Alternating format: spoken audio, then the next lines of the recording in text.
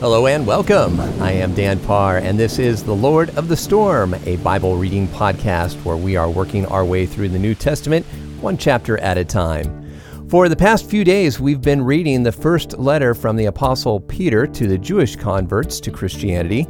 We pick it up today in chapter 4 of 1 Peter.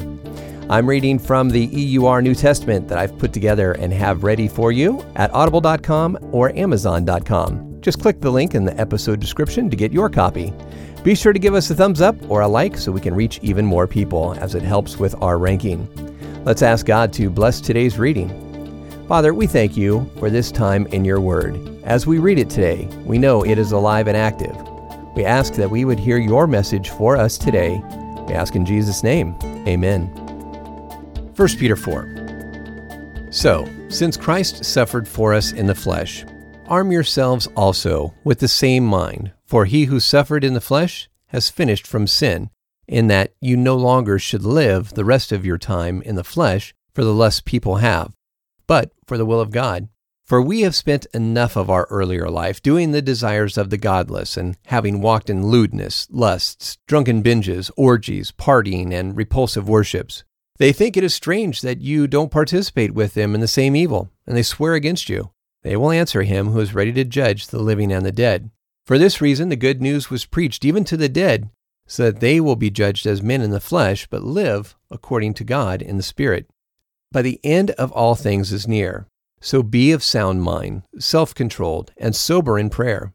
And above all things, be sincere in your love for each other, for love covers a multitude of sins.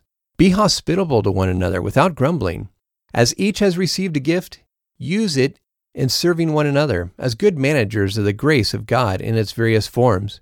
If anyone speaks, let it be as if they were the very words of God.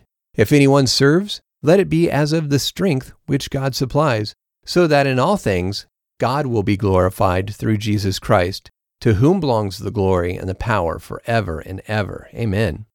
Loved ones, don't be astonished at the fiery trial which has come upon you to test you, as though something strange happened to you. But because you are participants of Christ's sufferings, rejoice, that at the revelation of his glory, you also may rejoice with overwhelming joy. If you are insulted for the name of Christ, then you are blessed, because the Spirit of glory and of God rests on you. On their part, he is blasphemed, but on your part, he is glorified. Let none of you suffer as a murderer or a thief or an evildoer or a meddler in other people's matters. But if one of you suffers for being a Christian, do not be ashamed, but glorify God in this matter. For the time has come for judgment to begin with the household of God. If it begins first with us, what will happen to those who don't obey the good news of God? Proverbs says, "It is hard for the righteous to be saved. What will happen to the ungodly and the sinner?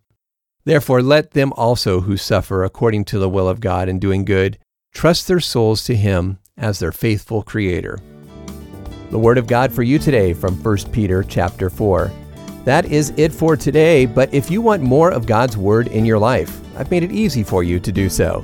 Click the link in the description and you'll be directed to the audio version so you can hear it whenever you'd like. I appreciate you tuning in today. Thanks for listening, and God bless.